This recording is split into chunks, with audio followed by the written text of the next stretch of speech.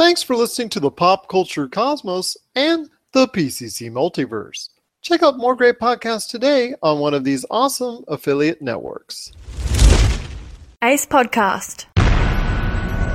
The ESO Network, your station for all things geek. Classic, current, and beyond. Be part of the crew at ESONetwork.com. The Tangibound Network. Check it out. TangiboundNetwork.com. Listen to this show, the latest episode, every time. A proud member of the Gonna Geek Network. The opinions expressed are those of each individual. Check out all the other geeky podcasts over at GonnaGeekNetwork.com and get ready, because geekiness begins in 3, 2, 1. On this week's show, we're talking what we want to see from Thor Ragnarok, Sony's week in Paris, our thoughts on the Rock and Roll Hall of Fame, and why is South Park still going strong after all these years? All this and more as we once again delve into the PCC Multiverse. Don't be alarmed. The quasi-shimmering light before you is a trans-dimensional gateway to other worlds, other voices, other thoughts, and other realities. Up feels like down, and down feels like the number 7 on a Wednesday morning. Don't worry. That quivering, blood-boiling sensation under your eyebrows is all a part of the charm. Welcome to the PCC Multiverse. And we are back for another episode of the PCC Multiverse. My name is Gerald Glassford from Pop Culture Cosmos and Game Source. We truly appreciate you being part of the broadcast here today. And who is here to break down all the great goings on in the world of pop culture but my good friend. He is the man, the myth, the legend. He is the Mjolnir Hammer of Humanica Media. It's Josh Peterson. What's up, my friend? Not much, man. Hey, you just Mjolnir, huh? Didn't you see in the trailers for Thor 3 that it explodes? So I think you're predicting my destruction, and that worries me. That actually worries me too, because it just like they've shown a lot of trailers on this one. If you look on YouTube, you can find a lot of stuff. I know you don't like to, but you can find a lot of footage already out there on the movie itself. A lot of clips too. I noticed that like an unusual amount of clips, like a lot more clips than is usually shown for a Marvel movie. Yes, everything from of course before Thor loses a lot of his gusto to just as when he's getting ready for the arena and in the arena with Hulk and even after that formation of the team, just quite a bit as well. It seemed kind of strange that they did it, but maybe it's for the best because it's already earned over $100 million overseas and it hits domestic theaters. This weekend, it's Thor Ragnarok, and we're going to break down Thor, what exactly we're looking forward to, because Josh and I both are getting ready this weekend to check it out, and we'll share our final thoughts on the Monday show, the Pop Culture Cosmos show, but we're going to share our hopes for Thor Ragnarok here in a minute. We've also got coming up later in the show our thoughts on Sony's week in Paris at the Paris Games Week. Check out what they were doing in the City of Love. Was it a good love fest for them? We'll weigh in with our thoughts on what they debuted and what they were also showing off there at the conference a little bit later in the program. Plus 3 great guests stop by. As always, it's Christopher Tyler Baker from the Fantasy Football Pater podcast. He's stopping by to share his thoughts on Week 9 in the NFL. And a lot happened at the NFL trading deadline, and we'll break that down indeed. Plus, my good friend Kevin Eldridge from the Flopcast, which you can check out on flopcast.net and the ESO Network. Check out his great show there. He is going to stop by, as we do once a year, with our thoughts. We're going to go back and forth on the nominees for the Rock and Roll Hall of Fame. Who do we think is going to go in? And who do we think is going to stay out? We're going to weigh in with our thoughts on that. And then Jason Feinberg from Honeyqueen. Check out his great podcast on the BS Podcast Network. He's going to also stop by to share his thoughts on why South Park still remains so relevant after all these years. But first, like I said, it's going to be a great weekend at the box office. The October doldrums are now, it's gone. It's been swept away. And what comes in its place but a great weekend indeed from Thor Ragnarok, Marvel's latest hit. It's or like I said, already garnered over $100 million overseas, and it looks to do at least another $100 million this weekend. Josh, what are your thoughts on Thor Ragnarok as we go in there? We're both excited. You've been a bigger fan of the Thor franchise so far on the MCU than I've been. I'm looking forward just because I think for me it's coming at a completely different angle. For you, as someone who's enjoyed the Thor movies in the past, is this something you're looking just as forward to as well? Yeah, of course. The first Thor movie, like Thor is I don't know if you've ever read his comic books, but his like stories take place on such an epic scale that it often takes over 10 issues to tell one story arc of Thor, especially like his post-Civil War stuff. Like it takes place after, because before the Civil War, he actually, in Avengers Disassembled, is when Ragnarok takes place. So, like, this movie, if you were to look at it in comic books, it actually is supposed to be before Civil War. But anyways, after Civil War, like, it's just this massive, like, reimagining of Thor. And I think that the movies never really did him justice as far as, you know, they showed Asgard and all that stuff. But, like, there's a lot more to, like, Thor's world than ever got shown in the movies. And I think that's where they always fell short. But you know, what we've learned from Thor Ragnarok, I mean, what this goes to show, like, it's already rating super high with critics. And I think this just shows us that, you know, you just needed the right talent to bring out Thor. Well, because Thor has the potential to be funny, and he also has the potential to be epic. And I think up until now, we haven't gotten a filmmaker who can do something like that. And that's what I'm really looking forward to see with Thor Ragnarok. But as someone who's not a fan, what are you hoping to get out of it? Well, I do like that angle as far as the buddy comedy. And early on, when they were identifying it as kind of like a buddy comedy between him and Hulk, that part intrigued me very much as far as that dynamic.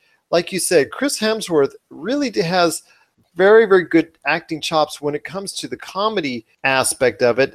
I mean, he really tried hard in Ghostbusters and probably was one of the few decent examples in what was a lackluster picture. So I think he really looks like he's enjoying it from what I see in the clips, that he's enjoying this aspect of the character, that he's enjoying this angle of the Thor franchise instead of going ahead with the straightforward trying to save the Earth, or I'm trying to save Asgard, or I'm trying to save the galaxy, like the two previous Thor movies, which I found to be very disappointing. If you want to check out my thoughts on the Marvel Universe as a whole, I just updated it just before Thor Ragnarok hits. You want to check it out on our site, popculturecosmos.wordpress.com. Both Thor movies are not exactly high up on my list. And that's because I found that the pacing and the story and basically the way his character has been drawn up has been pretty bland.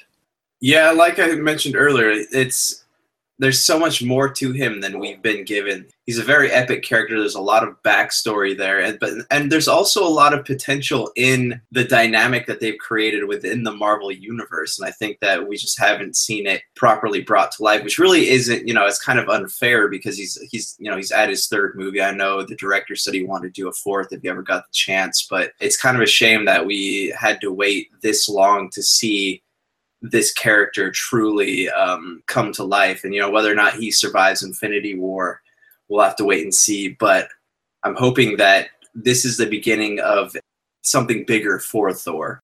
I think he does have to go back to a little bit more of a serious nature when it comes to the Infinity Wars, just because of the dire nature of what Thanos is going to bring and present to the Avengers as a whole. Maybe his dynamic, which has been hinted with the Guardians of the Galaxy, maybe that kind of dynamic will still play off that comedic talent that he has. In this case, it's truly the best part of watching the Thor aspect of it is just the fact that when you see him in someone who's been so formal, so proper, even the etiquette and language, for instance, you know, like what Iron Man had said in the first Avengers movie, Shakespeare in the Park. I mean, it almost came off like Shakespearean drama as opposed to anything else. So I'm hopeful that he will still be able to retain that kind of tone, but as it gets deeper into the Infinity Wars Part 1, and then whatever else they're calling Avengers 4, I'm hoping that he'll still be able to retain some of that comedic value. Do you think that's going to be the case, or do you think it's going to go back to a serious Thor because of obviously what Thanos is going to threaten to do to the entire universe? Well, I think that the entire Infinity War saga is going to be serious just because there's a lot at stake. Like, it's not just a continent or a city or an individual. It's the entire galaxy, pretty much, the universe maybe. And I'm not expecting a lot of comedy. I'm actually expecting like some, of course there'll be funny things in it, but it's probably going to be a lot darker than we're expecting it to be. And, as for Thor, like if you look back, look at Iron Man, look at Spider-Man, even look at Captain America, you have these like when they were comic books, their origin tales are told back in like the 60s and 70s. So, in our time. So it's you have these completely different takes on the characters. With Spider-Man, Peter Parker is like this nerd, and he's sort of Leave It to Beaver, Wall-E-ish, and you go back and where do you draw the line? Like where with Thor, like where do you take that and modernize it, because it's meant to be kind of archaic, I guess. Thor was a tricky property to adapt, and it could have been a lot worse than it was, to be completely honest with you.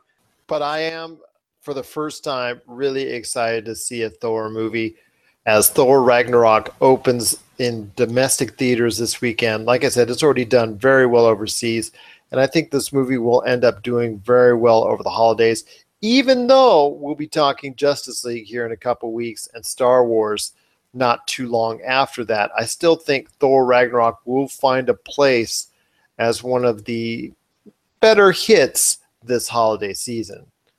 What are your thoughts on Thor Ragnarok? We'd love to hear from you. Do you think it's something that it's going to help enhance the Marvel Cinematic Universe? Is it something you're looking forward to? Are you going to head out there to the movies this weekend? Does it bring you back in after what was a dismal August and also a not exactly thrilling October as well? Share us your thoughts, popculturecosmos@yahoo.com. Also as well, Pop Culture Cosmos, Game Source, and Humanican Media on Facebook and Twitter as well. Well, like I said, it's going to be another great episode indeed. We've got Kevin Eldridge from the Flopcast talking some Rock and Roll Hall of Fame. Jason Feinberg from Hunnikween. He's going to share his thoughts on why South Park still retains its golden value. And also as well, Tyler Baker previews Week 9 in the NFL for fantasy football owners out there. Again, it's going to be another packed episode indeed, and we'll be back later in the program to talk about Sony's big week in Paris as far as the Paris Games Week is concerned and how well they did and some of the announcements that they made and also some of the trailers that they show and our thoughts on that as well. So another great episode happening indeed right here on the PCC Multiverse. We're so glad you could join us. And right now, it wouldn't be a PCC Multiverse without some music from our good friend Plasma Z. And this is Level 1, and this is the PCC Multiverse. Level 1.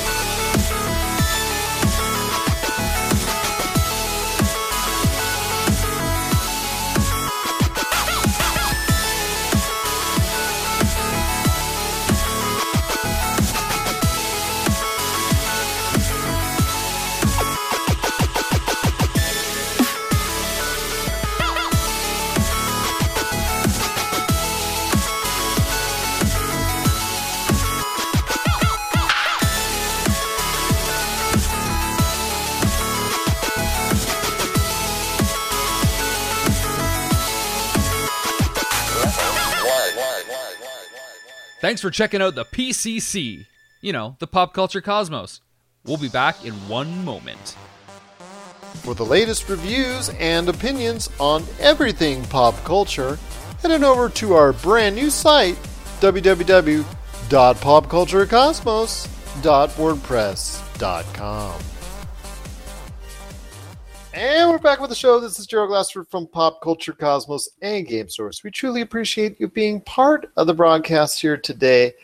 It's that magical time of the year. Once again, it is the time for the nominations for the 2018 Rock and Roll Hall of Fame Music Awards. And who better to break it down with me in a little bit of detail? Although if you want a greater discussion, you got to check out his awesome podcast.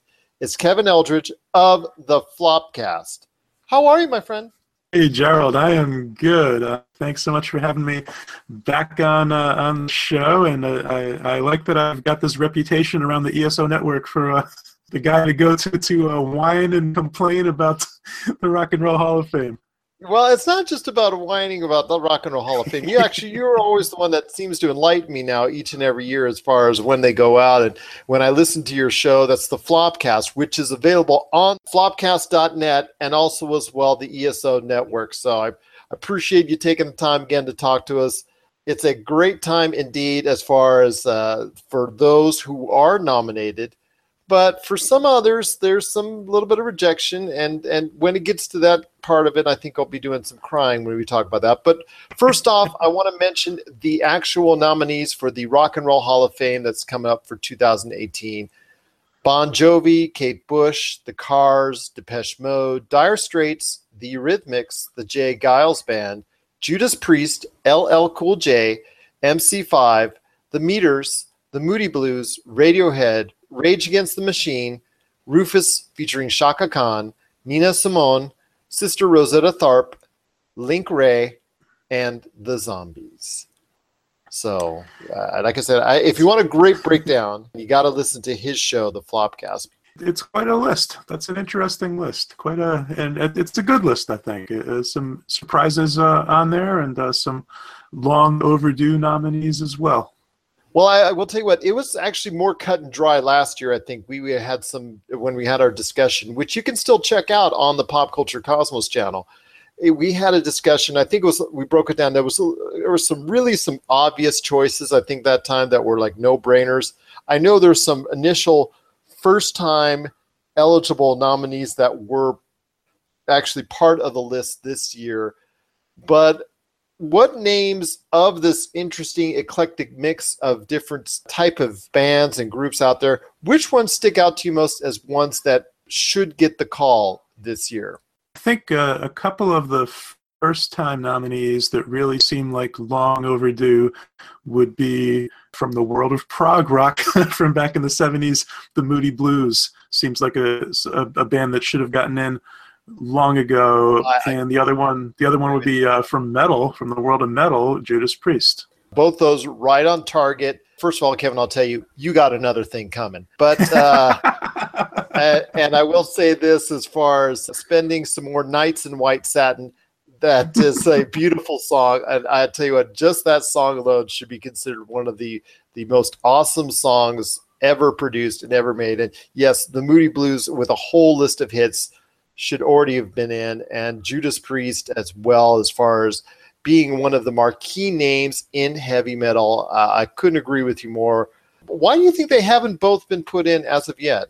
I think those are both areas where the Rock and Roll Hall of Fame, it just wasn't really to their taste. I think that the prog bands and the metal bands, while very important and from that 70s era, the Rock and Roll Hall of Fame seems really more based in kind of the hippie side of rock, which the prog guys were sort of grew out of that and were doing their own thing, and the much more elaborate, complex music. And then, of course, metal was just exploded through the 70s and was such a reaction, along with punk. So they've been slow to come around to some of these acts that are really important and really influential. We've seen that as far as prog rock, they've made up for lost time in the last few years. And this past year, they brought in Yes, Rush, Genesis. A bunch of these bands have finally gotten in. Metal, they've been so deficient in. They put in Black Sabbath a long time ago. From more recent times, Metallica got in right away, as they should. But when you talk about metal, the fundamental founding metal acts, that list is always going to include Judas Priest, Iron Maiden, Motorhead. Yeah, I agree with you. I mean, how many kids during our era of era gone by wore Iron Maiden T-shirts? I mean, there's countless thousands that were following their music back in the 80s and whatnot. So I definitely agree with you on Iron Maiden as well. So there are a couple new nominees. I was saying first-time nominees that they were first-time eligible.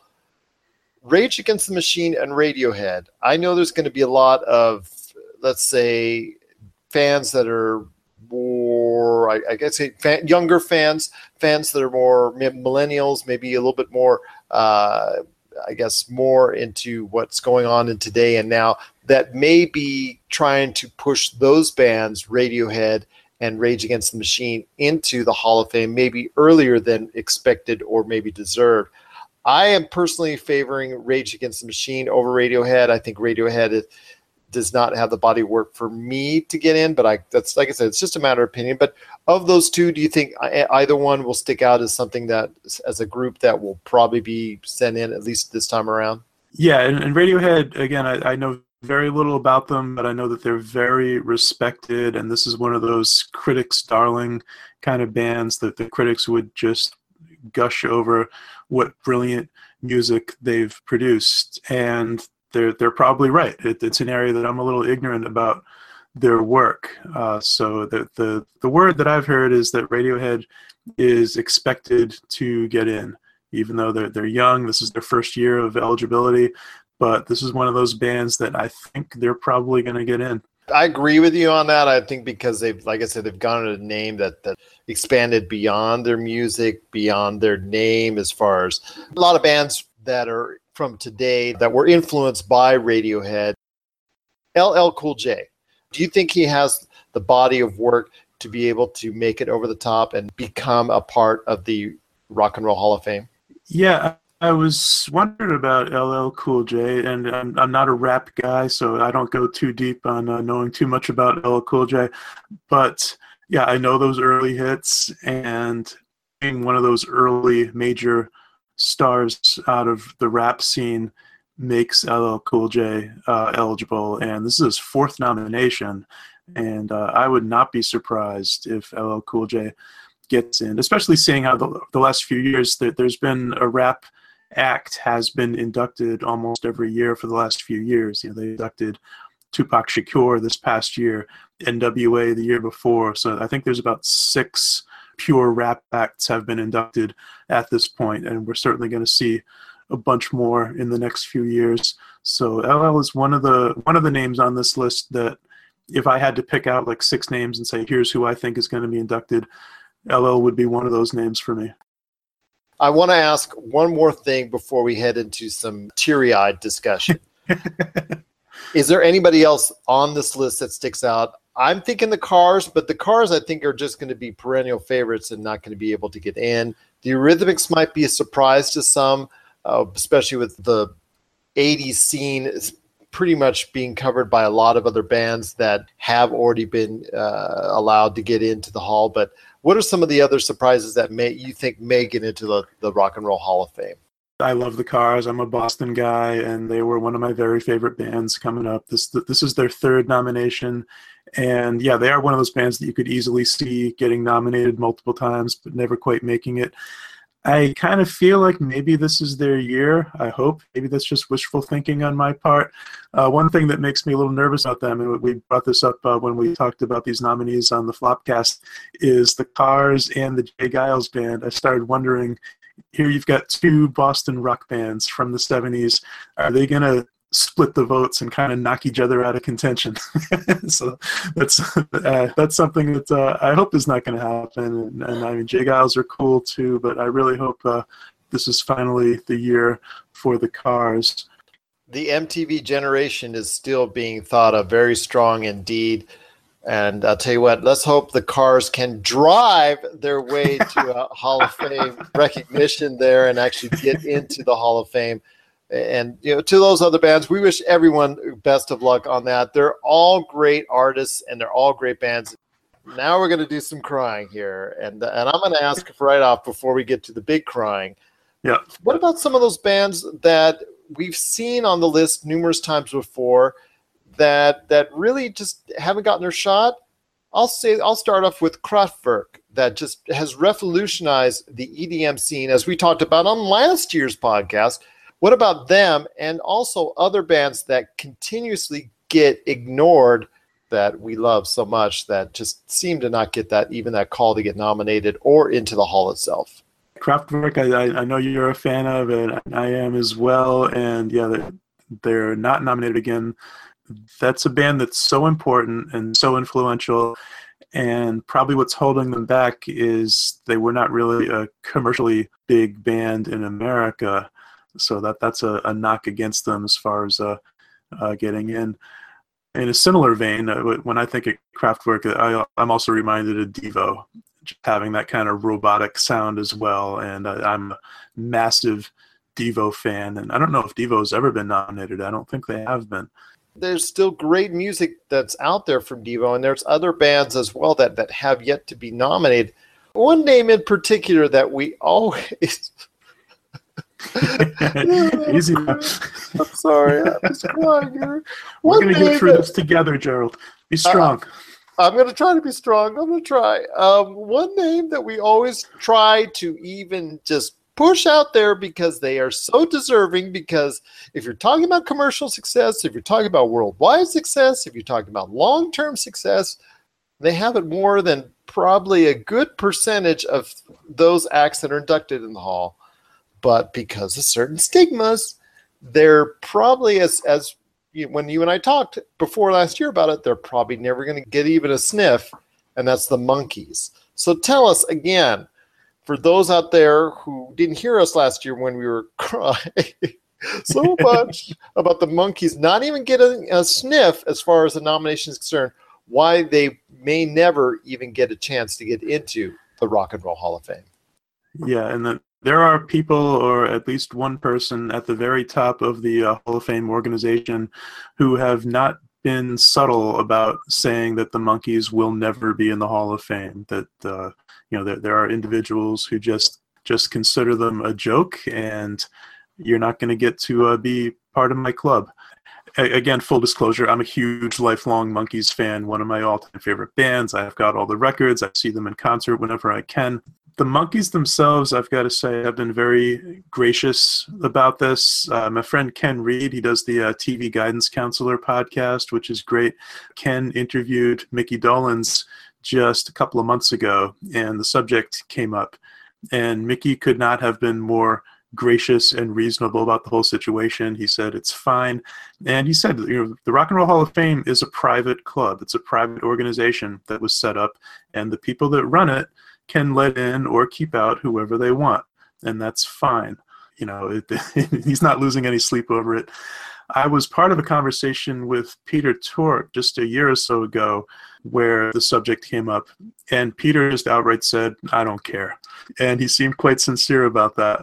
I haven't heard Mike Nesmith's viewpoint on any of this directly. I don't know if he's ever spoken about it or been asked about it, so I don't know where he stands. But the Monkees, it's very clear to them based on what they see from their fans whenever they go out and play that the people love the Monkees, and they know it, and they've had huge success for over 50 years now. It's very obvious that they should absolutely, if you're going to have a Rock and Roll Hall of Fame, the Monkees should be in it. But if you have a Rock and Roll Hall of Fame where the guy that runs it is, then they're not going to get in it, and that's the way it is. That's the way it is indeed, and we're going to be crying for what I think is probably many more years to come. It's just a very, very sad decision because of their history and where they go in as far as help creating the early remnants of pop culture, and as far as being able to transition seamlessly within the entertainment world from music to television. And it can be debated as who made the music. I will tell you this, that the Monkees have proven over the course of the decades since that they are more than deserving of a nomination, and not only of a nomination, but to get in as well. Kevin, as always, it's been a great pleasure having you on. I expect you to come on hopefully a lot sooner next time, but if not, I'll tell you what, next year we can cry over spilt milk with the Monkees once again. I'm getting angry already. I'm already furious for next year. Yes, indeed. But it truly is a great pleasure having you part of the PCC multiverse. Please, everyone out there, give the Flopcast a really, really great listen. It's a great show, which is available on flopcast.net and also as well the ESO network. Appreciate you taking the time again to talk to us. Great to be here, Gerald. Thank you so much. Thanks as always, my friend. And so great to having you part of the pop culture cosmos. Hey, Kevin. Hey, Cornflake. So we host the Flopcast. We cover nerd and geek subjects of all types, but this is sort of a sillier, goofier side of geekdom, I'd say. We love to talk about music, especially funny music. We talk about comic books, conventions, Saturday morning cartoons. Oh yeah. I'd say if you're going to put the Flopcast in Brady Bunch terms, we're like the cousin Oliver of podcasting. And we do a ridiculous new Flopcast episode every week. What is wrong with us? We really have nothing else to do. We're part of the Earth Station 1 podcast network. And you can find us at flopcast.net. And we're back with the program. This is Gerald Glassford from Pop Culture Cosmos and Game Source. We truly appreciate you being part of the broadcast here today. Once again, this is Jason Feinberg of Hunnikween. You want to check out his truly awesome podcast on Apple Podcasts, Podbean, Stitcher, and as part of the BS Podcast Network. We had a deep discussion on South Park, and you want to check out one of the latest Hunnikween episodes. What do you think of the reasons why South Park still remains so relevant and remains such a popular part of today's pop culture? I think it's because South Park, they keep up, and by they, Matt and Trey, keep up with current events. Somehow they're able, and this goes back to what they said about the first two seasons, they somehow had lightning in the bottle where you had these 8-year-olds just cursing and swearing. That was okay for the first two seasons, and after a while, I got sick of Cartman really quick. I mean, I bought a box of Cheesy Poofs. Like, anything that could be merchandise came out. I had the Cartman plush doll, everything. But by season 2, I was saying, okay, there's only so many times they can curse, fart, burp, whatever. And I think Matt and Trey figured that out. So they were interviewed. They came off as being smart guys. Thankfully, they were able to put today's topics, and they came up with this great idea, which we saw in the documentary. They decided to do 6 days to air.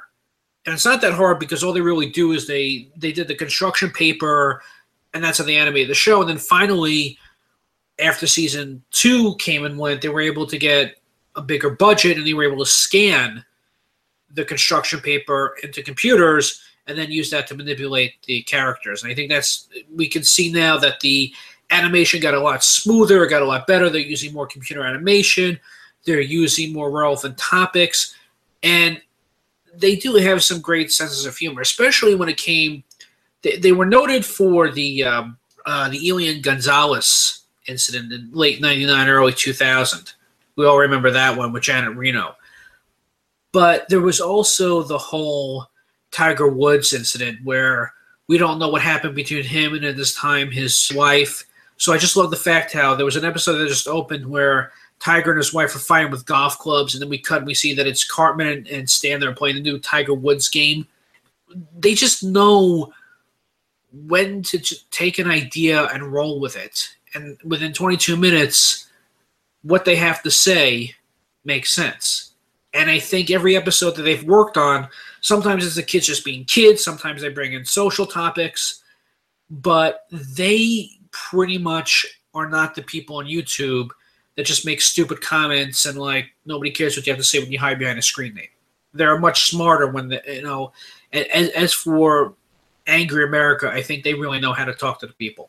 Well, Matt Stone and Trey Parker, I'll tell you what, They do a great job indeed on such a weekly basis with South Park. And over the years, as you and I talked about on your show, Hunting Queen, that they've done such a great job over the years of staying relevant, of keeping their show current and fresh by tackling very controversial subjects and often not only pushing the envelope, but going over and creating a lot of controversy, which brings attention to their show and the great work that they do. So that's why I tell you what, they're still as fresh today in many people's eyes and probably in our eyes as well as what they were doing so many years ago. And I don't see them ending their great work anytime soon on Comedy Central. If you want to check out our conversation in greater detail, check out the great Hunting Queen podcast, along with all of other Jason's great shows on there. Jason, tell us a little bit more about Hunting Queen and why it's a show that you cannot afford to miss. I podcast it because I just had a lot of pop culture swag and I wanted to talk about it, and I tried to review it on blogs, and unfortunately, everyone has a blog. I used to do the YouTube channels, but everybody has a YouTube channel. And then I decided to do a podcast, but everybody has a podcast at this point. So I talked about Godzilla films because I didn't see many people that were doing that. And then I found out there were other people that were doing Godzilla films. So I just made it like a grab bag, like whatever came to mind I would do. And over the years, it did well. But when I looked at the numbers, a lot of people liked it when I did the Hunting Queen episodes in October where I was talking horror. And I looked at the numbers, and they like the horror topics, then the comic book conversations, and then Godzilla. At the bottom, I would sometimes interview comic book artists and cosplayers. And I just figured, well, everybody's talking about comic books nowadays, and not a lot of people, if they do talk about horror films, it just seems to be like a cell phone conversation. I have a degree in psychology, a concentration in philosophy, and English writing, so I figured let me just do that, just like break down the psychology and philosophy every now and then, not to do it where I'm going over people's heads.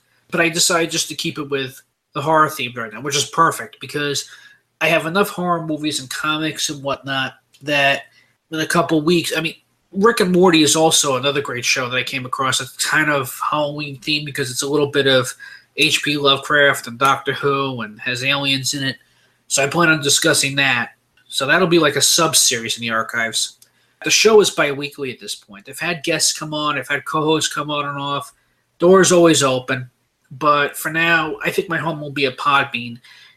I feel that this is where I want to keep the series at for now. And hopefully wherever it goes. I don't really think that the horror genre is going to disappear anytime soon. And if I run out of ideas, I could always go back to the comic book ideas. But as long as I keep having listeners, at least one, I'll continue to do it. That's awesome indeed. Once again, you got to check out the Hunting Queen podcast that is available on Podbean, on Stitcher, also as well available on Apple Podcasts, and of course, the BS Podcast Network. Jason, it's been great having you on. I'll tell you what, cannot wait to get you back on the show to talk more great pop culture subjects. And I truly appreciate you coming on to see us right here at the Pop Culture Cosmos. No problem. Thanks again. Rob McCallum Films is back in 2017 with a vengeance. This year, we're set to release Power of Grayskull, the definitive history of He-Man and the Masters of the Universe, which chronicles the ultimate 80s billion-dollar franchise, Masters of the Universe. See exclusive interviews and hear untold stories from the people responsible for creating the world of Eternia, a place full of magic and science, and learn about the craft of creating action figures and animation.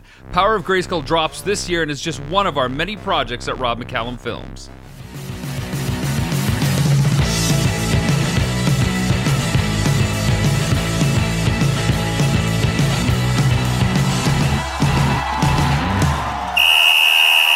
And we're back with the program. This is Joe Glassford from Pop Culture Cosmos and Game Source. And I'll tell you what, Week 9 in the NFL is upon us. And I'll tell you what, it's another great action-packed weekend in football indeed coming up for us. But we had a major event this week in the NFL trading deadline. And I'll tell you what, it was just truly exciting for many, many reasons. And who better to go into that than my good friend from and I'll say it right this time because I was listening to one of my podcasts on Monday, and I happened to have said the Fantasy Football Podcast. No. It's the Fantasy Football Pay Dirt Podcast. Pay Dirt. Pay Dirt, because I always forget the Pay Dirt. It's the Fantasy Football Pay Dirt Podcast, and it's my good friend Tyler Baker, the host, and also the curator of Fantasy Football Pay Dirt Podcast on Facebook, and also as well ffpaydirt.com. Always good to talk to you, my friend. Yes, sir. It's all about the pay dirt, man. You work all season to get the pay dirt. That's right, indeed. And I'm a man. I own up to my mistakes. So when I forget the pay dirt, because sometimes when I'm doing my intros, we've got Tyler Baker from the Fantasy Football Podcast coming up, and like I listened to that like a few days later. I'm like, you edited this, you moron. You should have listened to it more carefully. Man, no worries. It's good to be on your show, man. Thanks for inviting me. Always great to have you on. We love it. In fact, each and every time you're on, you always seem to give us new insight, whether it's from your site, ffpaydirt.com, or being a part of your Fantasy Football Pay Dirt Podcast Facebook group. Because if you need help with lineups, waiver wire pickups, and the whole 9 yards when it comes to your fantasy football team, because now is the time to act, because the playoffs are just around the corner. And the NFL trade deadline just hit. And there's no better place to go than the Fantasy Football Pay Dirt Podcast Facebook group to get those questions answered. First, the aforementioned NFL trade deadline just came and went. And for reasons that all across the board, it was one of the more amusing NFL trade deadlines that I can remember. So I'll tell you what, you enlighten us, sure, and myself as well, on what your thoughts are on NFL trade deadline action and how it affects fantasy football owners out there, including me. Sure. Yeah, there was a lot happening on Halloween this year with the trade deadline. I can't remember a year where so many things happened on the trade deadline.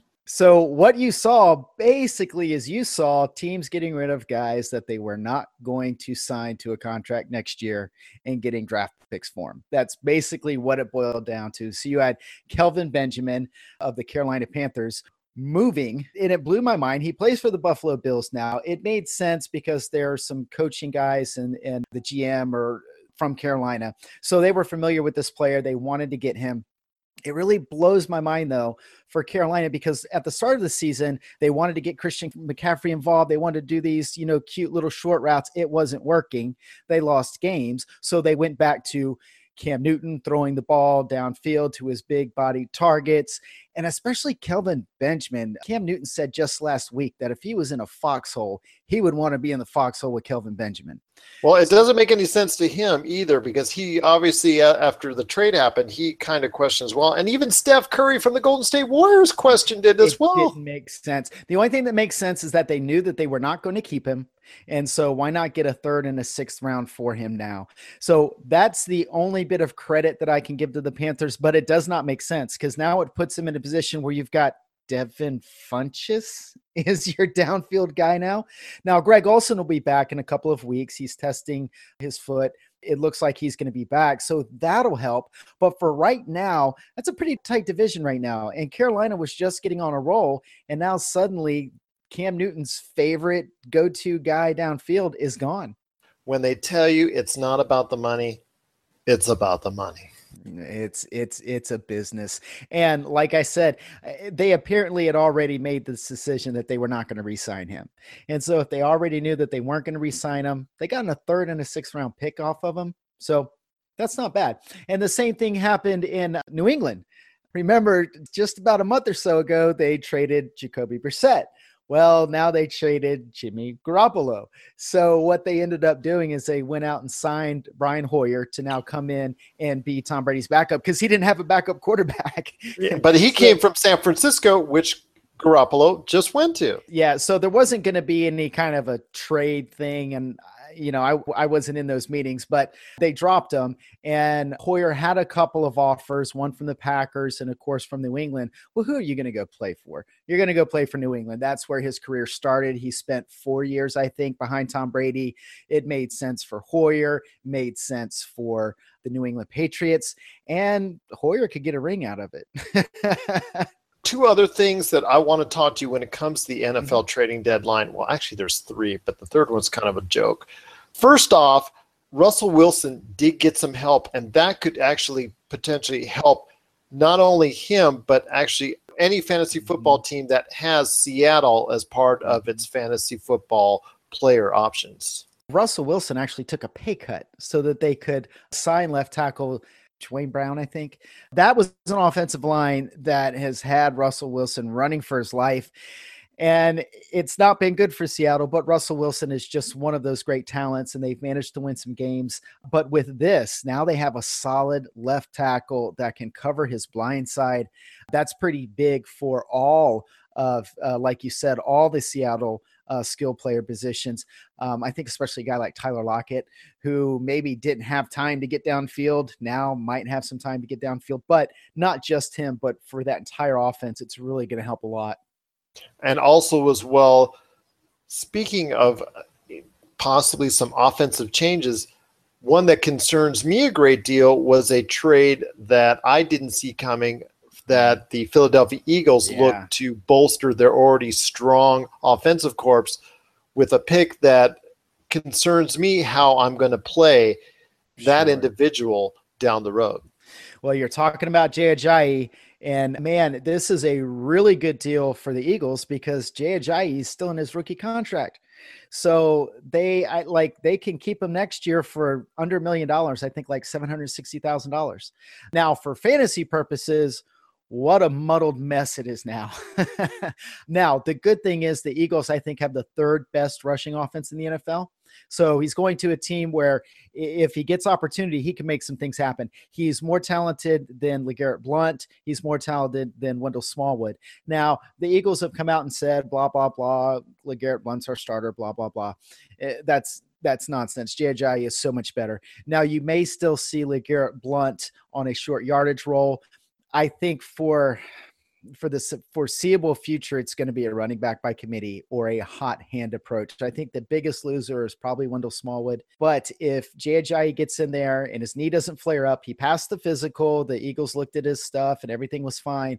If he can get in there and prove that the knee's okay and prove that he doesn't need his snaps limited, he could play a lot. I don't think it happens quickly. He still has to get used to a new team. And he's only been with one team since he's been in the league. So it's not like he's a veteran that's gone around and understands all these different concepts. And I don't know those two offensive schemes, how they compare well enough to say it'll be a smooth transition or not. But it could be good for Jay Ajayi in a couple of weeks. Moving forward the next couple of weeks, I would be hesitant to play any Philadelphia Eagle running back. Once again, it is Tyler Baker from the Fantasy Football Pay Dirt Podcast. You can catch his great shows every Tuesday and Saturday. That's on Apple Podcasts, Stitcher, TuneIn, Overcast.fm, Player.fm, and SoundCloud. You can also check out his great site, ffpaydirt.com. Or if you want to ask him a question directly or one of his great staff members, stop on by the Fantasy Football Pay Dirt Podcast group. You got it. Facebook. I got it this time. You can follow their Facebook group and you can always ask those lineup changes, trade questions, and also waiver wire pickup questions as well. Tyler, it's going to be another great week in the NFL. Yeah. Unless you're a Browns fan.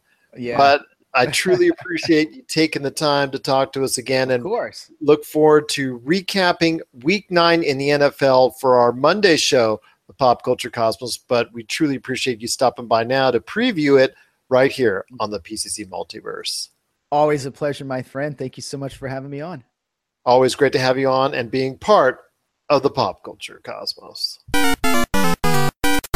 If you're tired of sifting through flea markets for rare and unique games, we can help. Retro City Games in Henderson, Nevada, only 5 minutes from the Las Vegas Strip, has all your favorite gaming staples, classics, and a wide selection of rare games with new stuff always appearing on our shelves. Come in and chat with Nicole or Doug about your love of games and watch as they help you complete your collection or find your childhood favorite. And don't forget, Retro City Games loves trade-ins. So if you have any Nintendo, Super Nintendo, Sega, Xbox, PlayStation, or even PC games, come in and visit Retro City Games today. Welcome to the new metropolis of gaming, Retro City Games. And we're back to close out the show right here on the PCC Multiverse. My name is Gerald Glassford from Pop Culture Cosmos and Game Source. We truly appreciate you being part of the broadcast here today. And I'll tell you what, if for some reason you cannot catch us at 7 p.m. Eastern, 4 p.m. Pacific on the Podcast Radio Network, or our Monday show, 10:30 p.m. Eastern, 7:30 p.m. Pacific, on the Podcast Radio Network, the Pop Culture Cosmos Show, which is the #1 show 8 months running on the Podcast Radio Network, that's no problem. You can always download our show or stream it off of one of these great channels. Just type in Pop Culture Cosmos, and it comes right up on Apple Podcasts, TuneIn, the Ace Podcast Network, Overcast, Player.fm, Google Play, Stitcher, Podcast.com, Mixcloud, the ESO Network, the Tangibound Network, the Gonna Geek Network, Cast Crunch, and popculturecosmos.wordpress.com.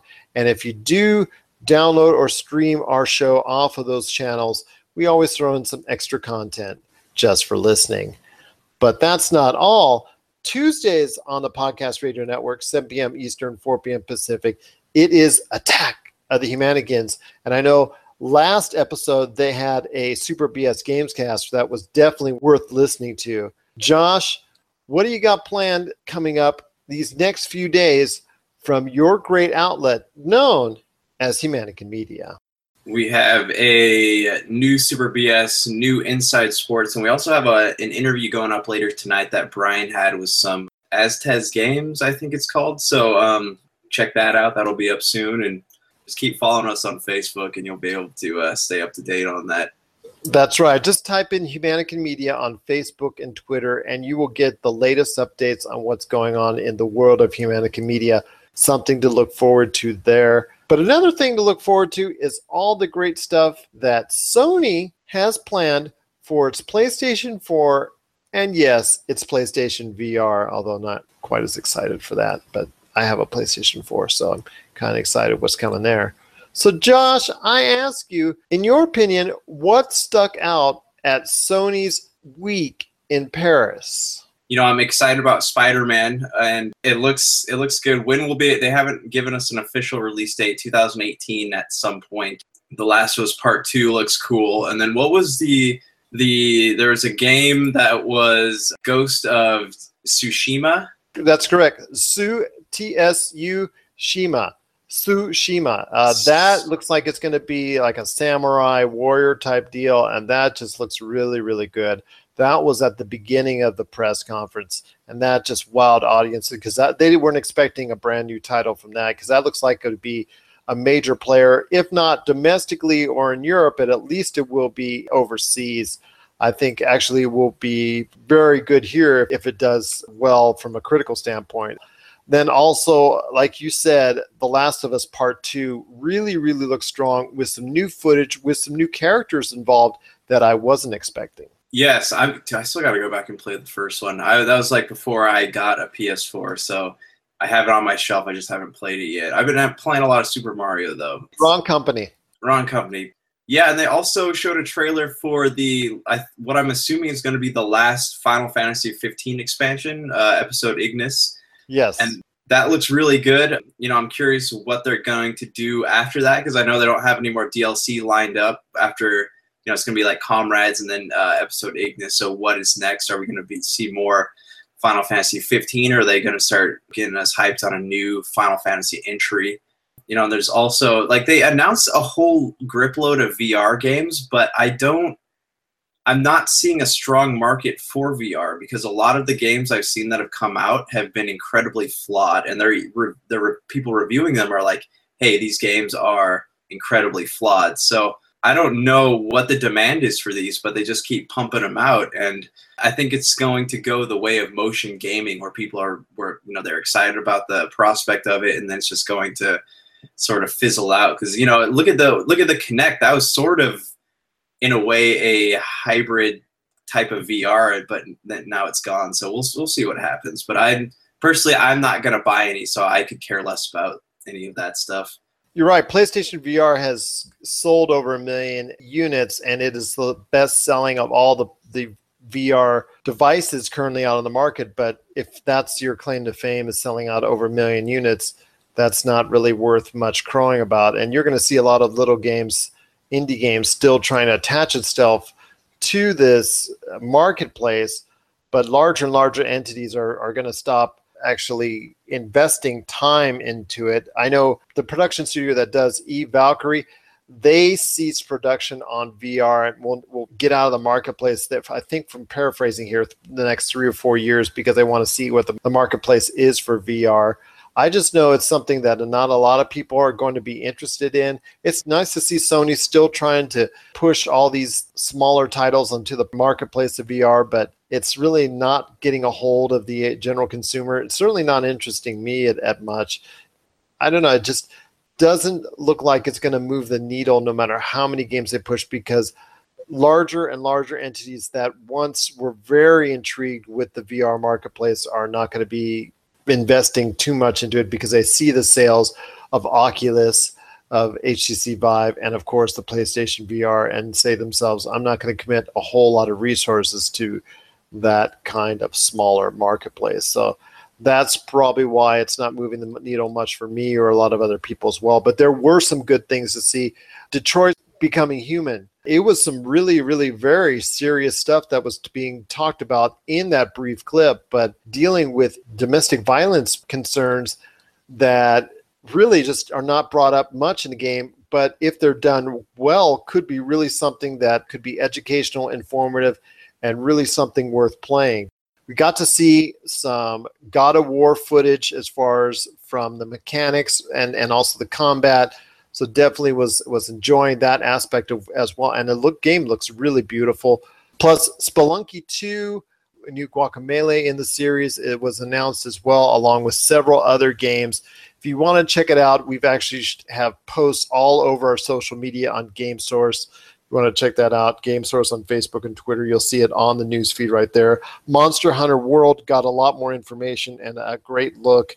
So definitely Sony needed to have a good press conference, and I think they did. It can't be their main one for like they do at E3 or even sometimes the PlayStation Experience, but definitely had a very strong showing at Paris, and definitely Paris was the city of love for them, because Paris gave a lot of love for them and appreciated everything that they were putting out as far as potential new games, potential new add-ons, and also as well new VR titles as well that are coming for those platforms. Before we head on out, I've got a retraction or a correction. Just wanted to let everybody know, on the Pop Culture Cosmos show, the episode that we had that aired on Monday, we're talking about the Star Wars VR attraction that's going to be built near the Disneyland area. Rob and I were both under the inference that it was going to be in the park, but I got some additional information that it's going to be at the downtown Disney area, which is adjacent. So in theory, you're still spending $30 a shot right before you, as you're going to go in the park, but technically you're not paying once you're inside the park, but you're right next to it. So you're probably going to go there in there anyways, because that's how Disneyland and Disney, that's how they get you. So for Josh Peterson, this is Gerald Glassford. And it's another beautiful day right here in the PCC multiverse. We thank you for listening, and here's hoping you have yourself a great day. This has been a broadcast of the ESO Network, your station for all things geek, classic, current, and beyond. Be part of the crew at ESONetwork.com. Tangent Bound Network. Let your voice be heard. TangentBoundNetwork.com. Thanks so much for downloading the Pop Culture Cosmos as a special treat. We're adding a bonus episode, which starts right now. So sit back and relax as you enjoy more awesome goodness from the Pop Culture Cosmos family, and stay tuned as more great podcasts are on the way. Thanks again for listening to us here at the Pop Culture Cosmos.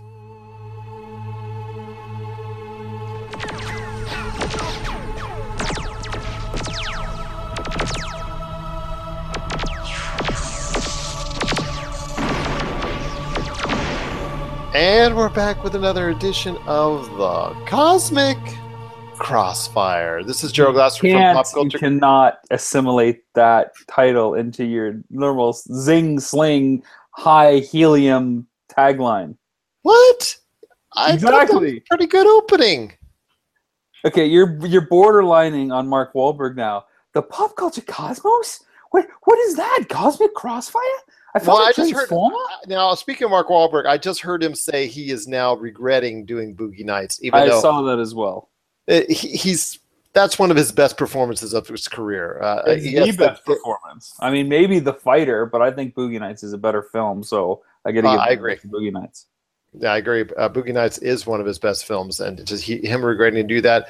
Yes, I understand as from a content and religious value. Okay, we'll give him that. But from the fact that it is his one of his best performances, that's just a shame that he feels that way. So You see, and I would argue that Boogie Nights is a classic faith-based movie. It's about following your heart, doing things in the face of adversity when everybody else tells you it's wrong. It's about, just believing in those voices and visions that you have. And even when you're, taken off the path of righteousness, you find a way to come back and you ask for forgiveness from the Father and you'll find a way to get back in there. this is true. It doesn't help with it doesn't hurt with some prosthetics as well, from what I Only on the Cosmic Crossfire will you hear Boogie Nights argued as a faith-based film. Yes, exactly. But thanks again for joining us. It is the Cosmic Crossfire. I'm here with my good friend, the man, the myth, the legend, the director of Nintendo Quest, and so many other awesome features. You got to check it out today on robmccallumfilms.com or Rob McCallum Films on Facebook, because he's got so many things in the fire going on. It's just the list is just continuously growing as we speak. And it's an exciting time too. On that note, Gerald, because the world premiere of Kitty Origins Evolutions, the documentary on the Canadian metal band that I know quite literally intimately, is this Friday. You see what I did there? Yes, I did. Very sly indeed. It's Rob McCallum. It's great to have you back in the middle of the Cosmic Crossfire. Like I said, check out everything that's going on, robmccallumfilms.com. Like you said, Kitty, the world premiere, correct, on Friday? Yeah, it's a pretty private screening. It's not actually open to the public. It's for Indiegogo backers and people associated with the film. But it is hitting the silver screen in that closed-door capacity this Friday. And the coolest thing about it is we're going to have, I think, most of the members in attendance. And after the screening, they're going to play a show where members of various lineups and iterations of the band will take the stage together and play songs. And yes, we are filming it. And at some point, we will make that footage available to people to check out basically 20 years of metal history on the same stage, which is pretty awesome if you ask me. Oh, that's awesome indeed. And during the course of the movie, will you do your your usual thing when you watch screenings or whatnot? Rob does not usually sit down, to the best of my knowledge, during these things. He likes to stand in the back and watch the audience and nervously just do they like it? Do they like it, when he's in the back? Yeah, I mean, this one's a little harder, I guess, because my fiance, who's in the film, Tanya Candler, she is saying, no, you got to sit down next to me because I want to hold your hand and all that kind of stuff. And I'm like, I can't sit down. I'm going to be way too anxious and nervous. So we haven't figured out the answer to that question yet, Gerald. I think it might be a combination of the two. I may have to just stand beside her at the back of the room as she holds my hands and I pace back and forth. Well, I believe I've been to with not one, but I think 2 screenings and have seen the way you. I've actually. It's almost as interesting watching you than watching the outstanding films that you're a part of, is because you're just so you get that nerves. And I'm sure as a filmmaker, this is your project, this is your baby. The fact that you want acceptance so much from the audience and to like your project, obviously that comes about because of it. It's just a really different experience, because at that point, with the film playing on the silver screen, you are so helpless to do anything. You can't do anything except for sit there and hope it goes well. So I squirm a bit, but that's just me, and that's just part of the process. And I'm pretty sure that's a lot of filmmakers out there as well. So that's you're not alone in that. So I wouldn't have to worry about that, indeed. But you should be proud of your work. You've got amazing stuff that's already been out already, including Missing Mom, Nintendo Quest, and so much more. And congratulations. I haven't spoken to you on a personal matter as far as you being nominated for 3 Chicago Emmys for your work with the Chicago White Sox. So congratulations with that. Yeah, 3 Emmy nods. That's not too bad. Directing, writing, and we were nominated for Best Overall Spot. So that's pretty exciting. Thanks. Yes, indeed. So definitely looking forward to you accepting those awards and getting the... Well, we'll see. Well, we'll see. Let's not, counter chickens before they hatch. So let's not jinx it. I hear you. Well, yeah, but I thought you had the Tree Festival one in the bag, but yeah, and you did. So there you go. Well, but anyways, the Forest City Film Festival. The Forest City Film, the Tree Festival. It's from my hometown. Hey, did you get your film into that Tree Festival again? Oh yeah, good for you. I'm from Vegas, man. What can I say? I remember when I see it on Facebook and whatnot. But yes, the Tree Festival, that tree thing. I should mention quickly, I believe Missing Mom is going to be on Amazon Prime very soon for people to check out. So if you have that's awesome. If you have a Prime subscription, you should be able to check that out. And even if you don't, I think the rental price is quite reasonable and the buy it price. So I'm waiting for a notification from Amazon. It might even be there by the time you listen to this. So check that out if you want to see a gripping family tale of my brother and I hitting the road trying to see if we can find our mom who disappeared 25 years ago. And I'll tell you what, this is something that actually a lot of people should see, because this one has garnered a lot of awards, including the Tree Festival, aka Forest City Film Festival. But a lot of awards and a lot of nominations all around the world. This film has nominated, and it's really been hard to get to and hard to watch as far as from a lot of people wanting to see it. It's been hard for them to get it kind of an avenue to actually really see it. So this is really one of the first opportunities people have a chance to really see the film firsthand. Yeah, it played the festival circuit for a while, and that tied it up from distribution, but now it's kind of more or less run the course from the festivals that I submitted to, and we're weighing some of our different distribution options. Our agent is in Cannes right now at MIPCOM, pitching it, as well as Nintendo Quest and Nintendo Quest Power Tour, so that's exciting. I can't wait for that report to come back. And speaking of distribution deals, I'm hoping sometime, maybe within the next month or so, depending on when we record, I can reveal a potential deal for our He-Man documentary, Power of Grayskull, The Definitive History of He-Man and the Masters Universe. We have an offer that we like, but there's a lot of moving pieces to it, and we're moving fast on it. So I can't say anything now. I'm going to keep everybody in suspense. But yes, we have an offer on the table. Oh, that's awesome. Awesome indeed. And now with He-Man actually just becoming even more relevant due to that awesome Geico commercial, which I keep referencing every now and then. It's great to see He-Man actually coming back to the forefront in the realm of pop culture indeed. But we've got a lot of great things to talk about right here on this show. So Rob, what did you have in mind today? What's on tap for today's program? Well, it looks like I got 4 or 5 topics, depending on how things go here. First, I just wanted to start it off. I don't have my usual read between the lines spiel, because I think some of these topics are pretty, not controversial, but stimulate conversation and harken back to everything we've talked about over the last few weeks on the Cosmic Crossfire. So I'm going to kick it off first with Fandango acquiring MovieTickets.com. Now, Gerald, you had mentioned the dread that people had when they were trying to get their Star Wars tickets and having to use Fandango or MovieTickets.com instead of just going to the theater. You talked about the surcharge and buying the popcorn and all the extra costs and associated. So as somebody who has, chosen box office over online source and occasionally, by the sounds of it, maybe relinquished to that online opportunity, where do you where do you fall in an acquisition like this? Because to me, they were the two big names out there for movie sites. Even when you go to something like Regal, it redirects you to Fandango. Exactly. And pretty much any theater chain now does that because they're, for lack of a better term, in bed with almost every major theater chain in North America. So Fandango really has won out and become the major player in ticket services. I have used Fandango, and I probably will. And when I'm in a hurry, when I have to go somewhere, and I want to go get that ticket, and I'm not going to be able to stop by the box office first. And if I want to grab those seats, especially since more and more theaters are changing over to a more reserved. Also, they're more relaxing with the reclining seats type operation. You're going to be able to reserve specific seats. As more and more theaters go to that, Fandango becomes more important because you'll have to, a lot of times if you're not doing this in advance, you actually have to go ahead and utilize Fandango and pay the fee to get those premium seats.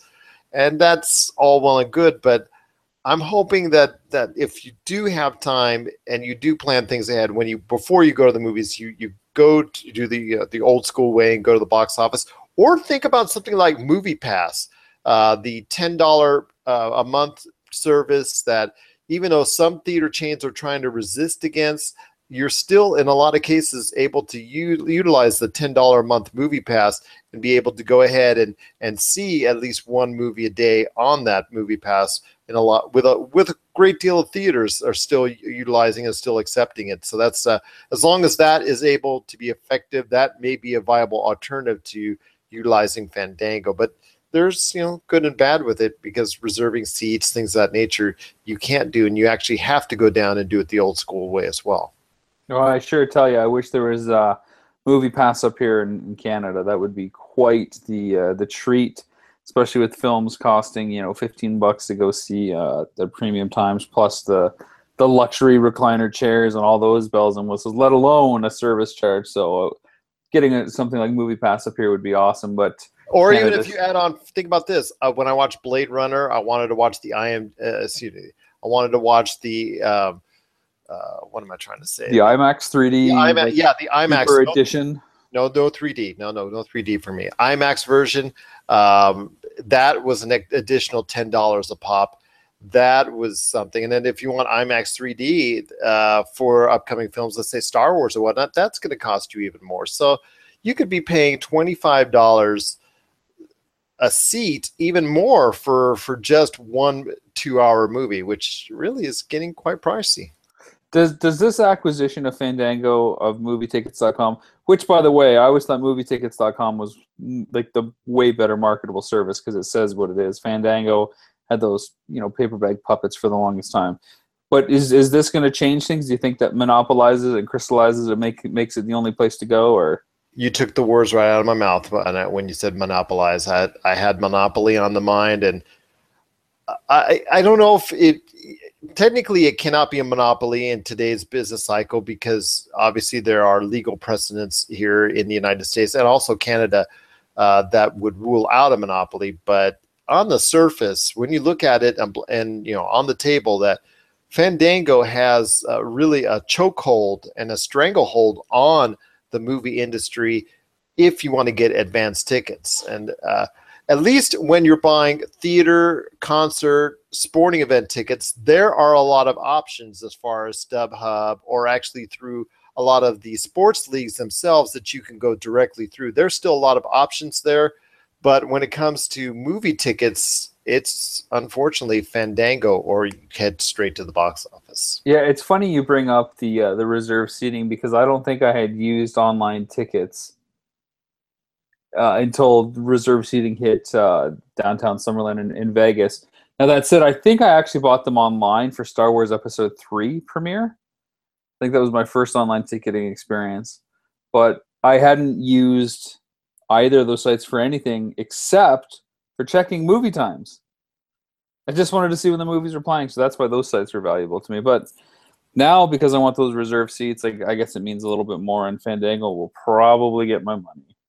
It replaces the fact that instead of going, when you and I were younger, we would wait in the lines for like an hour or sometimes for a really big movie or whatnot, so that we could get a better seat because it was a free-for-all in general seating. Now, like I said, more and more theaters are going to the reserved seating format.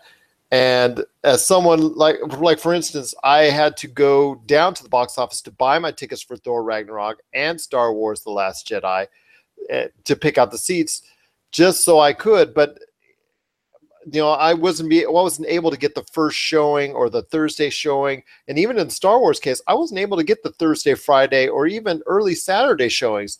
And that attribute to me, that I attribute to Fandango and those online services, which, you can do right from your own home. So you're paying for convenience. That's all you are. And Fandango's made a huge profit from it and will continue to do so unless we can find something a little bit better. Like there was a movie pass that's $10 a month, but unfortunately that doesn't get you advanced seating. Yeah, true. Speaking of Star Wars, though, Disney announced a new Star Wars VR attraction at Disneyland. Star Wars Secrets of the Empire. It's $30. It is a story, and you're in groups of 4 teams that will go undercover as stormtroopers to capture Imperial intelligence, vital to the budding rebellion survival, I guess. Now, this is a VR attraction. It's $30 on top of Disney prices. I always hate the double grab at amusement parks where you pay to get in and then have to pay for more stuff above and beyond food, especially attractions. What do you think of this, sir, who goes to Disneyland with some frequency? I'm going to do it at least once. And if I like it, even more. We're going to... they get you while you're there. Take my money. Exactly. It's what else do you want me to say? I'm wearing a Darth Vader shirt, for crying out loud. I'm going to sound like a hypocrite if I say, "Oh well, I never do that. I can't do that at all. That's terrible." I got to tell you, I don't know that I would spend $30 for it, and I like Star Wars. I'm just telling you, while we're there, while you're in the moment, the girls would go crazy for it. And it's got to be something that we got to do at least once. But you got a family of 4, and that's $120. That's like a whole day pass at Disney.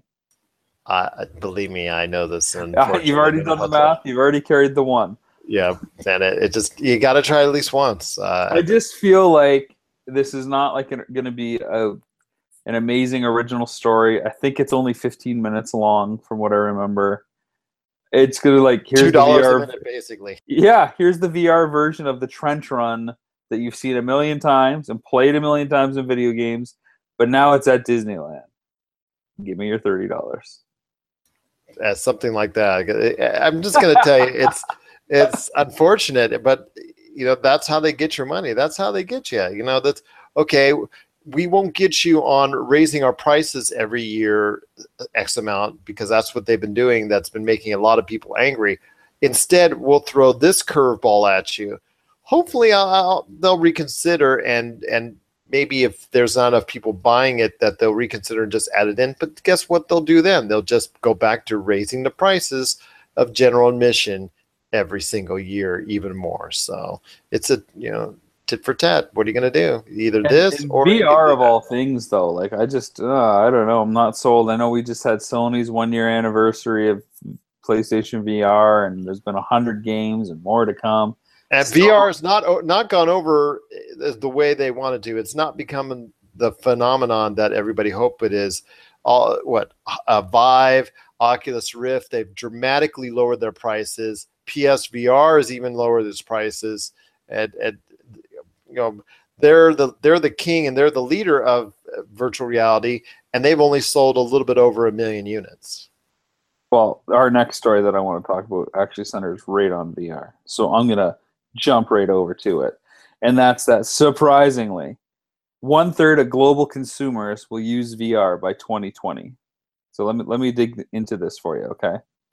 A study from Ericsson Consumer Labs says 10% of consumers already use a VR device in some capacity, largely in video gaming, while more than 25% are planning to purchase one.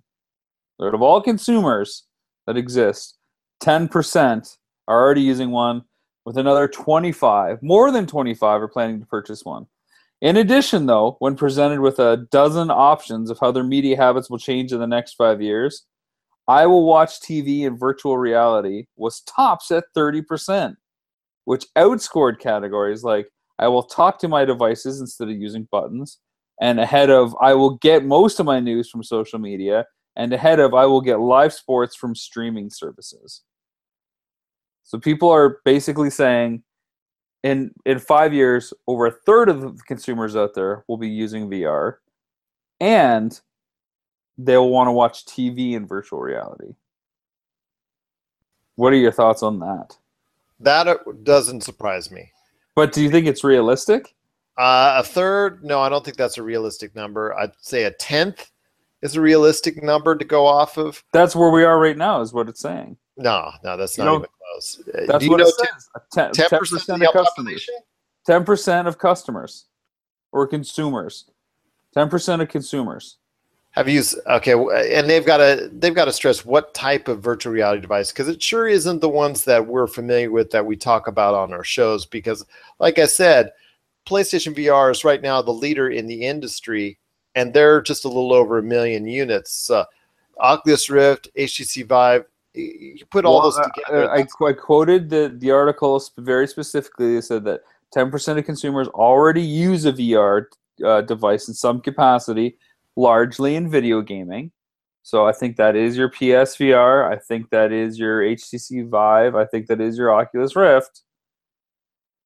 So maybe that's 7% of the 10. I don't know. I highly question that 10% of the population. It's not of the population. It's of consumers. Okay.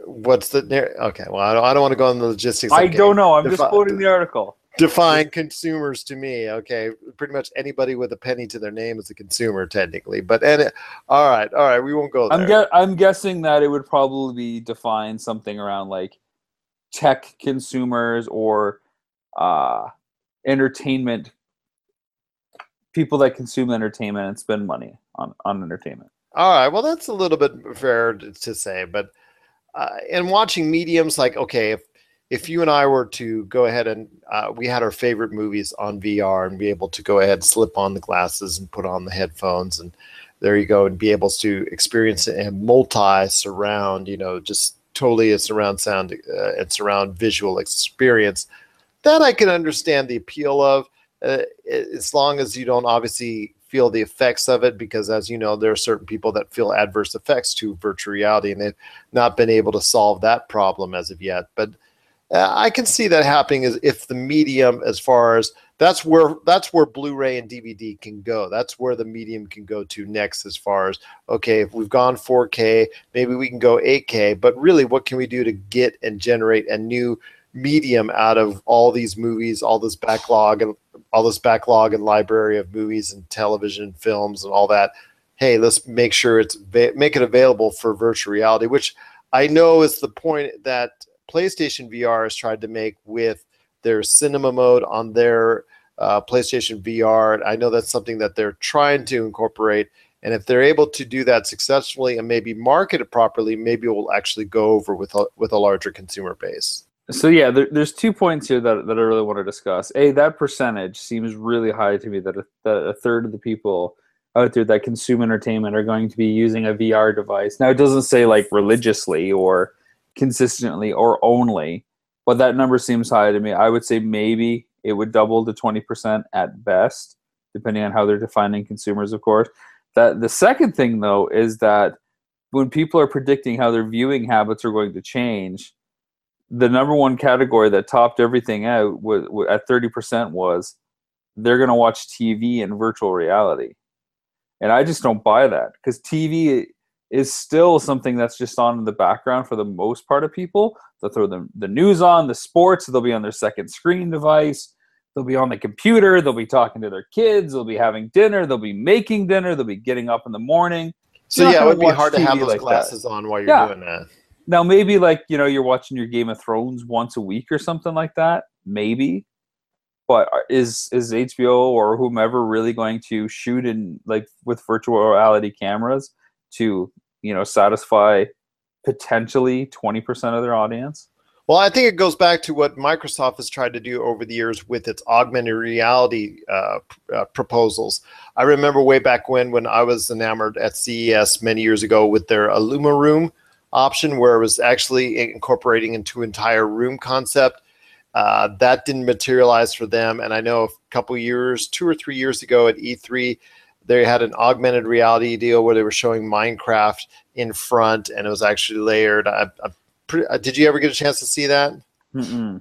Okay, well they had an augmented reality, more formatted system that they were incorporating, but they pretty much have been mum on that as well. If they can do something like that, I can see that happening, where you don't need the glasses and you don't need the headphones.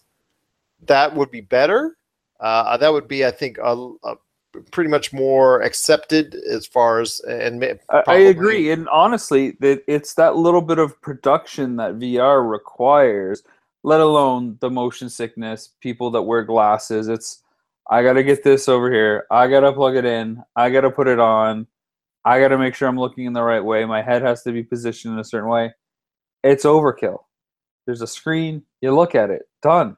I don't need something on my head to enjoy it. Just think it's a little over the top. Or if it's done like in a, like I said, in a Luma Room, where it's the entire room, you and I, we'll just bring over some friends and whatnot, and we'll be watching one part of it, the action going on here, and then there's here.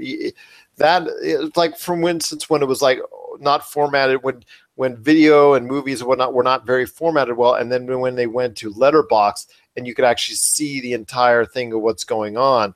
If it ever comes to that, which at some point in time I think it will, maybe in the not too distant future, I think that's what will become what they're talking about as far as a great portion of the population watching that type of advancement. But as you and I know, Doug and Nicole, for instance, are great friends at Retro City Games. Doug is a great, a proponent of the PSVR. He has one. He's been using it. But they're getting married or whatnot. Let's say they have children or whatnot. Do you see them as far as parents, whatnot, actually going ahead and continuing to be able, okay, hold on, Junior, I'm going to be able to help you in a sec with your homework, but I got to make sure I play through this Fallout VR first. I mean, I can't comment on how Doug and Nicole would or want to parent or the role of VR in that scenario. That's not fair to me. I don't think that VR is for the masses. I think it is still a luxury item. I think people can barely afford to keep up with the game releases that they are, and the cost of gaming, and the shortened console life cycles that we've seen in the last 2 generations, going from, at 7 or 8 years with the PS2 to 6 years with the PS3, and now the PS4 hasn't been around for that long either. And prices have remained the same as far as a general price of $60 MSRP, even though you and I both know from the 80s and 90s where sometimes cartridges and discs were costing even more than that. But I know these game companies, as what Josh and I had talked about previously, about the microtransactions, the loot boxes, all these different ways of added revenue that they're trying to incorporate, because of the fact that $60 is no longer acceptable to the average AAA publisher. Yeah, and it's strange. In Canada, the MSRP is $79.99. It's a $20 difference, despite whatever the currency exchange is. And the cost of games has fluctuated a lot more, and people are much more aware of where that price point was at, because it was at $64.99 for a bit, then it was at $69. And then it jumped up to $79. So it's $80 a game for someone in Canada. So that's a pretty big price point, for someone to make that kind of plunge. It's like 4 games is the same cost as a console. Yikes. Indeed. And I'll tell you what, to ask consumers to do a lot more when it comes to VR. That's one of the reasons why I don't think VR has caught on the way that they wanted it to, is because the fact that there's just such an additional cost from what people are spending already. I still think it's the same problem with marketing. When someone can try it, they can sell it. But you can't communicate that experience to somebody with a 2D television, and without any more shopping malls, and without everybody trying to go to a Best Buy to put on that publicly used German-fested PSVR, window licker like headset. Like, ugh. Like it's going to be a hard sell, and it's always going to come off as a luxury item until that point. Exactly. I know. I fear every time I try to use it when I'm at CES. So I hear you on that. I want to jump right onto the last topic of the evening, and that is tonight we will see a mobile direct from Nintendo for Animal Crossing. What do you think about? I believe this is the 4th title for Nintendo now. They've released Miitomo. It's the mobile version, correct? Yeah, it's a mobile direct. So yeah, Animal Crossing mobile. We've seen Miitomo, of course, Super Mario Run, and Fire Emblem all hit mobile devices with and Pokemon, I guess you could say, even though it's not directly a Nintendo app. And now Animal Crossing finally comes to mobile. All the details will be released this evening at 11 p.m. Eastern Time, 8 p.m. Pacific Time, for everybody on each side of the Ghost. And where do you think the Nintendo's going to land with this title on mobile? How do you think it's going to do? What kind of price points are you expecting? Is it going to be free to play? Is it going to be premium? What do you think of the title as a choice for an app?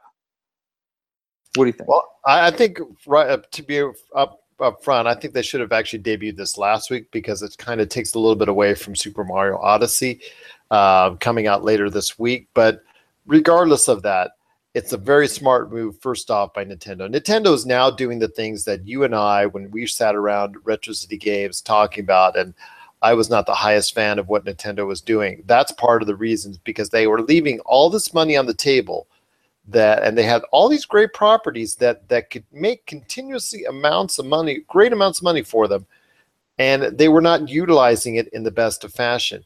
And mobile was one of the big areas that I was continually having issues them not exploiting or taking advantage of, per se, for lack of a better term. They're now doing it, and I'm very happy to see that, because there is a strong and fervent Nintendo base that wants all this. Even Super Mario Run, which was not critically hailed or accepted by a lot of the fans as well, still got played millions and millions of times. And you've seen what happens when they bring their properties to a different format. People just lap it up. And I think it's a great thing for Animal Crossing fans that they're going to do it.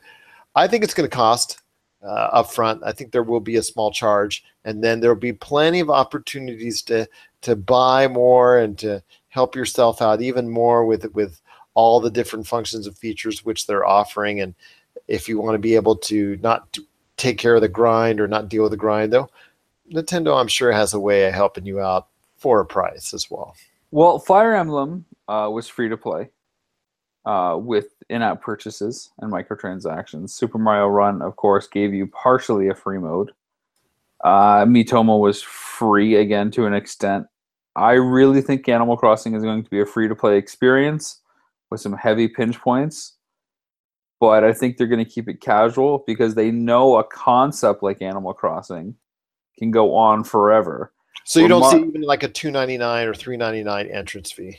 No, because you either charge or you don't. It doesn't matter if it's $2.99 or $3.99. It's a complete distinct market split, and I kind of understand that a little bit more these days. When you go free to play, you get such a bigger audience, and they'll be tempted to spend what they want to spend on what they want to spend versus $3, $4 on something that they don't necessarily know, or only getting a glimpse of something that they don't know, as in like the case of Super Mario Run. I really think it's going to be free to play. The kind of game that Animal Crossing supports casual, unending gameplay that you can pick up and put down at any point. It is the ideal, perfect game for Nintendo to put on mobile. It is a city builder. It is a social app. It is a collect everything. It is a go fishing and do these little chore things. It is a push notification dream come true. Now's your time to go do this, or so-and-so's in your town, or your tree is ready to chop down, or your house is ready to expand. It is the perfect game for Nintendo to put on mobile, and I'm really excited to see what the details are of it. And I would be really surprised if they charged a fee for it, given that I know that, and seeing you, knowing your understanding of it, I agree with you on that. I think you've changed my mind that it will be most likely upfront or free to play. Okay, well, I'll take it. The argument ends there. Woohoo! But it just, like I said, you have a better knowledge and you've worked in the industry, and you can see that especially with their history up front, there'll be a lot of back charges, and obviously Nintendo's going to leave no chance as far as making a ton of money off of this. Yeah, and believe me, they're going to make, on their average day 30 player, and that's a player that plays the game for more than 30 days, they will probably easily make more than $4 for those people. They'll probably make somewhere close to 10. And, they'll churn in thousands and thousands and maybe millions of dollars a day as a result of that. It's got a big enough fan base that they probably could charge something up front for the newest title of it, because it is such a perfect fit, and $4 is way better than $70 or $60, as you just said. But there would still probably be in-game microtransactions on top of that. I really think the savvy move is to make it free to play and just dominate that space, as so many city builders and social games do. Expect it to, whenever the release date is, expect it to dominate the charts. I'm guessing it'll probably be Christmas. And if that's the case, it's going to be a great Christmas for them indeed, because we got the Super NES Mini coming out. That's all over the place. When it does come out all over the place, it seems to go just like that.